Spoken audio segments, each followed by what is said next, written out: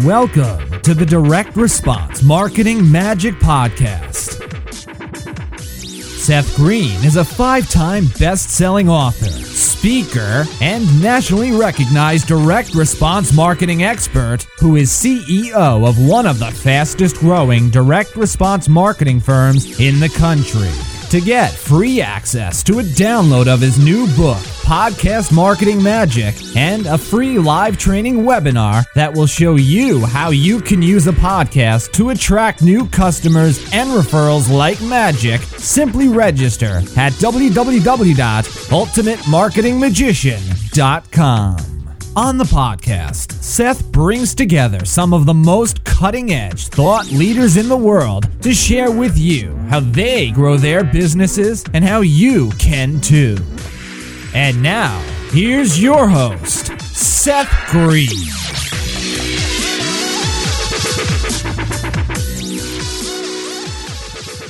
Hi, my name is Alec Green. The best marketing guy is my dad. First, he helps people with marketing magic. Next, if you need marketing help, he will help you. Finally, if he is a marketer, my dad is the best. Welcome to the podcast. This is your host, Seth Green. Today I have the good fortune to be interviewing Mindy Gibbons-Klein of BookMidwife.com. The Book Midwife is a book coaching company founded in 2002 by multi-award-winning entrepreneur Mindy Gibbons-Klein. Since its inception, that is way ahead of me. The company has helped over 1,000 individuals with their book projects, with over 700 already in print. I don't have anywhere close to 700 in print. The philosophy of the company is that every book deserves to be written and published.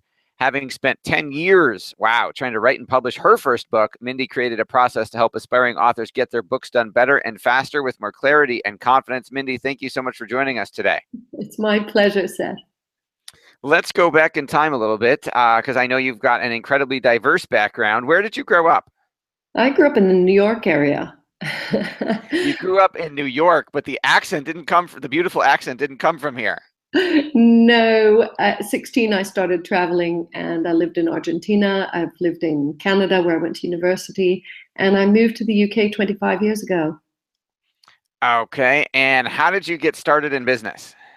So I was never interested in business. All I wanted to do was speak languages and be a language teacher, or have some kind of quiet life like that.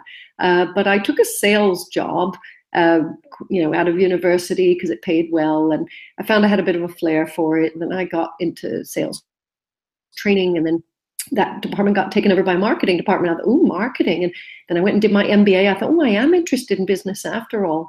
And but specifically marketing type stuff like yourself. That's, without marketing and sales, well, there is no business, right? Very true. Without us, the whole world stops. Yeah.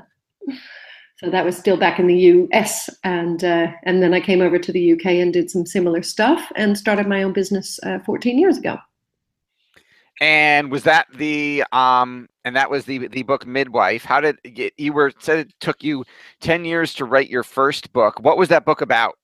So that book is still in print. It's called A Dance in the Desert, and it's in its third print run. It was a really important book for me because when I was in Arizona, I had a colleague who fell down a flight of stairs and developed epilepsy, which is not something that you expect. And no. It was quite tough.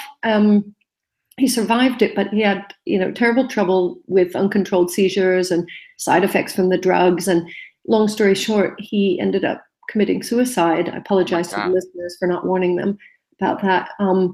I really didn't cope very well. I was in my 20s, so was he. And I just kind of brushed it under the rug. But then I thought, I have to kind of tell this story. And it just took me ages to put it together and to write. And I kept putting it out there and getting feedback and rewriting. And then I started losing my confidence around it. And I thought, maybe it isn't any good. And it was just such a saga. And all the while I was going through that, the book was not in print and it wasn't helping anybody. I wasn't fulfilling the goal that I'd originally set. So A Dance in the Desert still fulfills the primary mission, which is to raise awareness, and the secondary mission to raise funds, and we give half the proceeds to the epilepsy charities. Wow, that is such an incredible story. How did you create a process for getting a book done in less than 10 years? Well, first I decided that I would not do what I did. So I told people to do what I said and not what I did. And I really used more of the business and strategy stuff that I'd been doing in the corporate world. So yes, I had experience with books, but mostly how not to do a book. And I created the process because I found that's what was lacking for me. There was no accountability. There was all sorts of uncertainty. Am I going on the right path? Is it the right length? Is it the right content? I don't know. And having a guide and having a step-by-step, just make sure that you get it done and fast and have more confidence at the end of it. So it really just developed over the years, but I wouldn't say it's changed that much from the very first ones, the very first clients that we worked with. And that is incredible. How did you, after you had completed your book, how did you decide to start the business? Well, with my marketing background, I thought, well, I'm marketing my own book. I'll set up a strand of my marketing consultancy. So that's what I thought I was going to be doing, marketing books that people had So I had a few arrangements with small publishers, and I'd get the book, and then I'd do a marketing campaign for them. Very different, because there wasn't any social media back then. The internet was just evolving 14 years ago. And then one day I came back from vacation, and there was a brown envelope, padded envelope, sitting on the desk, and I ripped it open, and my heart sank, because there was a book inside, but everything was wrong with it, starting with a typo on the front and going downhill from there. And I called the publisher and I said, I can't market this book. And they said, you have to, because the client's paid. And I said, I don't have to.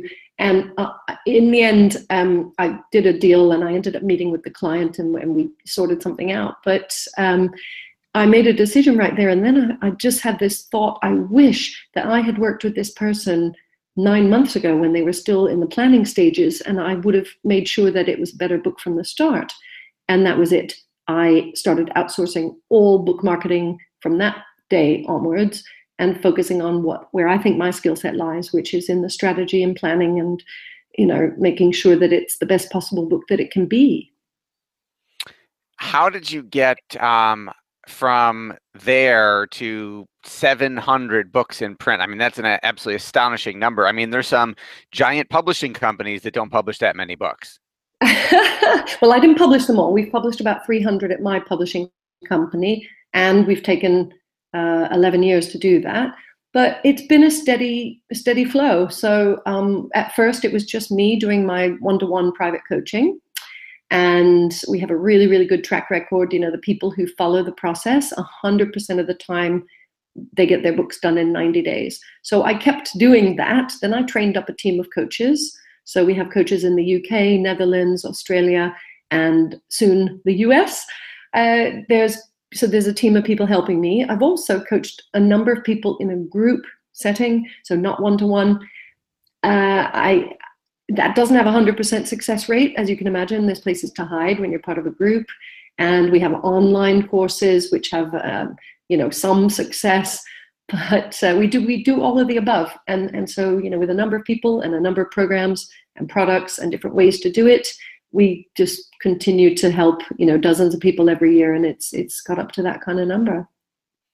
That is absolutely incredible. What do you wish you knew when you started that you know now? I wish I knew how the whole industry was going to evolve, because we spent a whole lot of time debating whether there was any merit and any future in ebooks. And of course, there is. I mean, they had a few false starts, and then now we have Kindle. If Amazon hadn't spent that much money on it, I'm not sure we would have an ebook industry. But equally, we work on business and self-help professional development books here, and we've found that people still want a print book. They want to have that reference. They want to desk or, on a train or something like that. And they don't always just want the ebook version. So I wish I had a crystal ball and knew what the landscape was going to look like in 2016 so that I could have bet on those horses, earlier. That would have been wonderful. What is the best advice you've ever gotten? The best advice that I ever heard was at a conference, and people have said it in different ways, but I remember the first time I heard it, and the speaker said, "Only do what only you can do," which I took to mean do everything that you can do and outsource the rest, which I'm sure that's what she meant. So, but, so only do what only you can do. If there's something that only you are good at or that you should be doing, if you're the CEO or the founder or you're an expert or an individual contributor, do that thing and don't try to do things you're not good at. That is great advice. What has, as entrepreneurs, we go through mood swings. I call it entrepreneurial, bipolar disorder, but not really, when, everything's on top of the world and we're on top of the world, everything's going right. And then there's the days and you're walking on air. And then there's the days when you don't want to get out of bed in the morning because everything's going the opposite wrong way. And you feel like going and getting a quote unquote real job. What has been your lowest entrepreneurial moment and how did you bounce back? Well, I have them occasionally, but I'm very lucky to have grown up in a personal development community. So I was exposed to Tony Robbins at a very young age, about 21 years old. And I've been involved in that organization and the events. And so you get into some good habits. So even if you do have a wobble, as we call it over here in the UK, wobbly, you have a few resources to get you back on track quickly. One of the things that I do is conscious breathing. I mean, it sounds so stupid. We all breathe, but usually when you're stressed out, you're not breathing deeply. So I don't have to do anything major, just focus on my breathing and gratitude. And again, these are things I'm sure the listeners have heard before, but I bring something up just about every day to remind myself what I'm grateful for. And I calm down and get things in perspective and move on again. That is excellent advice. What's been your highest entrepreneurial moment? Winning a partnership deal with somebody that I knew we could partner with very well. So they had an evolving program where they needed a book coaching element. And I've done this several times since, but the very first one was exciting because I had the vision and this guy said, "I don't know." And then, I said, "Well, let's talk again." And I persevered. I was quite persistent, and we found a way to make it work so that their clients got the benefit of our process. And to be honest, I think about 400 of those 1,000 clients came from that partnership, which lasted 4.5 years. Wow, that would be a high. Yeah. What do you like best about your business now? I really enjoy the fact that the process has evolved, but stayed very true to the goals. So one of the things that I'm famous for saying, at least in the circles I run in, is that every book deserves to be written and published. I can't remember if you sort of said that. I quoted you saying that. Well, it's because it's everywhere. It's if that was on my gravestone, then I would have done my job. I mean, not really, but that's what I want to be known for. I don't like the part of the industry that plays God, that thinks some books don't deserve to be written, much less published. Who are those people to say what deserves to be out there? So I got myself all distracted with my soapbox. What was the question? What do you like best about your business? Oh yeah, thank you. I like the fact that I have a lot of fun, and I have these opinions. One of the things that we teach our clients to do is have strong opinions and fight for them, and within reason, being respectful, but not to let other people sway you too much, because there are things that are important, and those are the things that you need to fight for. Awesome. With all the success you've achieved, what's your biggest challenge now? Biggest challenge now is the fact that, we are a pioneering brand. And as such, we have a whole lot of eyeballs on us. And a lot of people have set up shop, oh, we can do that. Oh, sure, I've written one book, I can help you write your book. And so there's a lot of dilution going on. There are, a lot of different products and services and different ways that people can get help with their books. And it can be confusing. So I know what we do, which is what we've always done. And I know the level, the standard, and the quality. So the issue is that, it's become a bit of a commoditized industry, the book coaching part of it anyway. Some of the other things we do, not so much. But, it's just, we need to put attention on that, which is annoying because, people think that everything's the same. It's like saying, oh, I know there's a Mercedes, but I think a Ford is the same. It's like, no, it's not the same. But, sure, if you just want a steering wheel and four wheels, and an engine, go ahead. That is an excellent analogy. I know obviously there's lots constantly changing with the book industry and the marketing industry, all of which you play a part of. And you mentioned obviously the advent of social media having a huge impact. How do you stay on top of it all? How do you stay on top? How do you stay on the cutting edge? How do you stay ahead of the curve? Well, I'm not sure that I do, but I have a philosophy that allows me to believe that I'm taking in everything I need to take in and that, it's fine. I know enough. I'm smart enough to know that I'm never going to be on top of everything and know everything about everything. I do have some well-connected friends.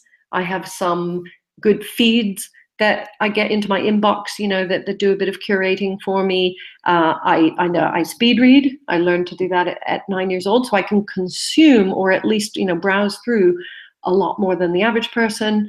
I think fast, I talk fast, and I make decisions quite fast. So it just frees up a lot of time. I mean, I don't know if everybody can do that, but I'm kind of blessed that I get to do that on a daily basis.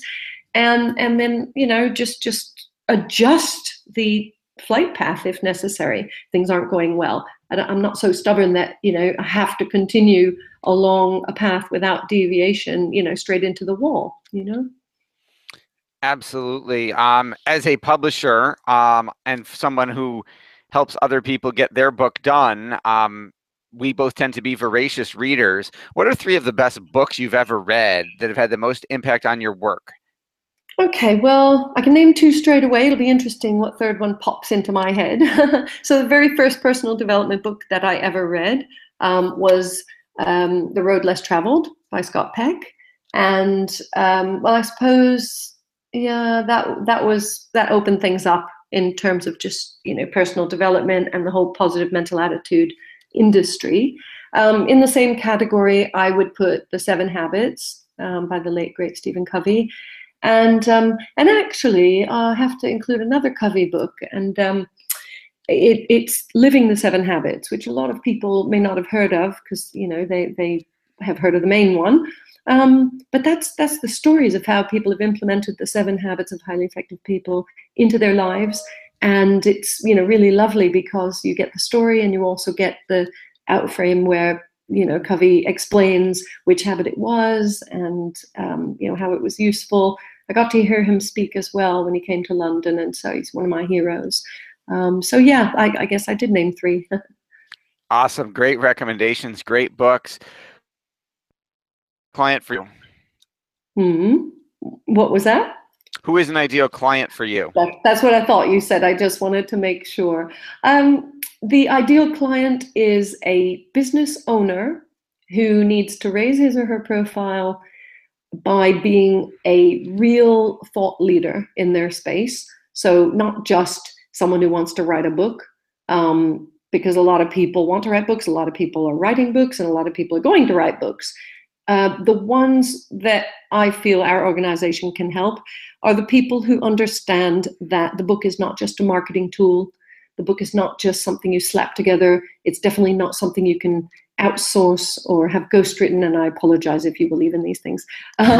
But we find that real thought leaders not only write their own books, but they get a lot of benefits that other people don't get because they get the benefit of being able to distill their wisdom, and actually writing it themselves is a huge achievement, which it's an accomplishment. Call it legacy, call it whatever you want. those are the kinds of people that we tend to resonate with, and they tend to resonate with our process. I knew I'd slip up at some point. You're doing fantastic. So we like the people who understand what quality is and really want to make a significant difference and not just have a book. Does that make sense? Yes, absolutely. And best place for us to send them, I'm guessing that would be the bookmidwife.com. Bookmidwife.com. I think if people accidentally put it also points to bookmidwife.com. But yeah, that's the main place where, we want people to go have a browse of what we're doing, what we've done, and how we could possibly help them. Okay. This has been Seth Green with Mindy Gibbons Klein of bookmidwife.com. Mindy, thank you so much for joining us. My pleasure, Seth. Thank you. Thanks, everybody, for listening. We'll talk to you next time. Thanks so much for listening to this special productivity series of the Direct Response Marketing Podcast. I've interviewed hundreds of the most successful entrepreneurs, thought leaders, and CEOs all over the world, and I want to share with you one of the biggest ways I've discovered to triple your productivity that I've learned from these amazing people. Even better, I'll pay you $500 to test drive it. Just go to TakeThe500challenge.com. That's www.takethe500challenge.com to learn more. Thanks so much for listening. This podcast is a part of the C-Suite Radio Network. For more top business podcasts, visit c-suiteradio.com.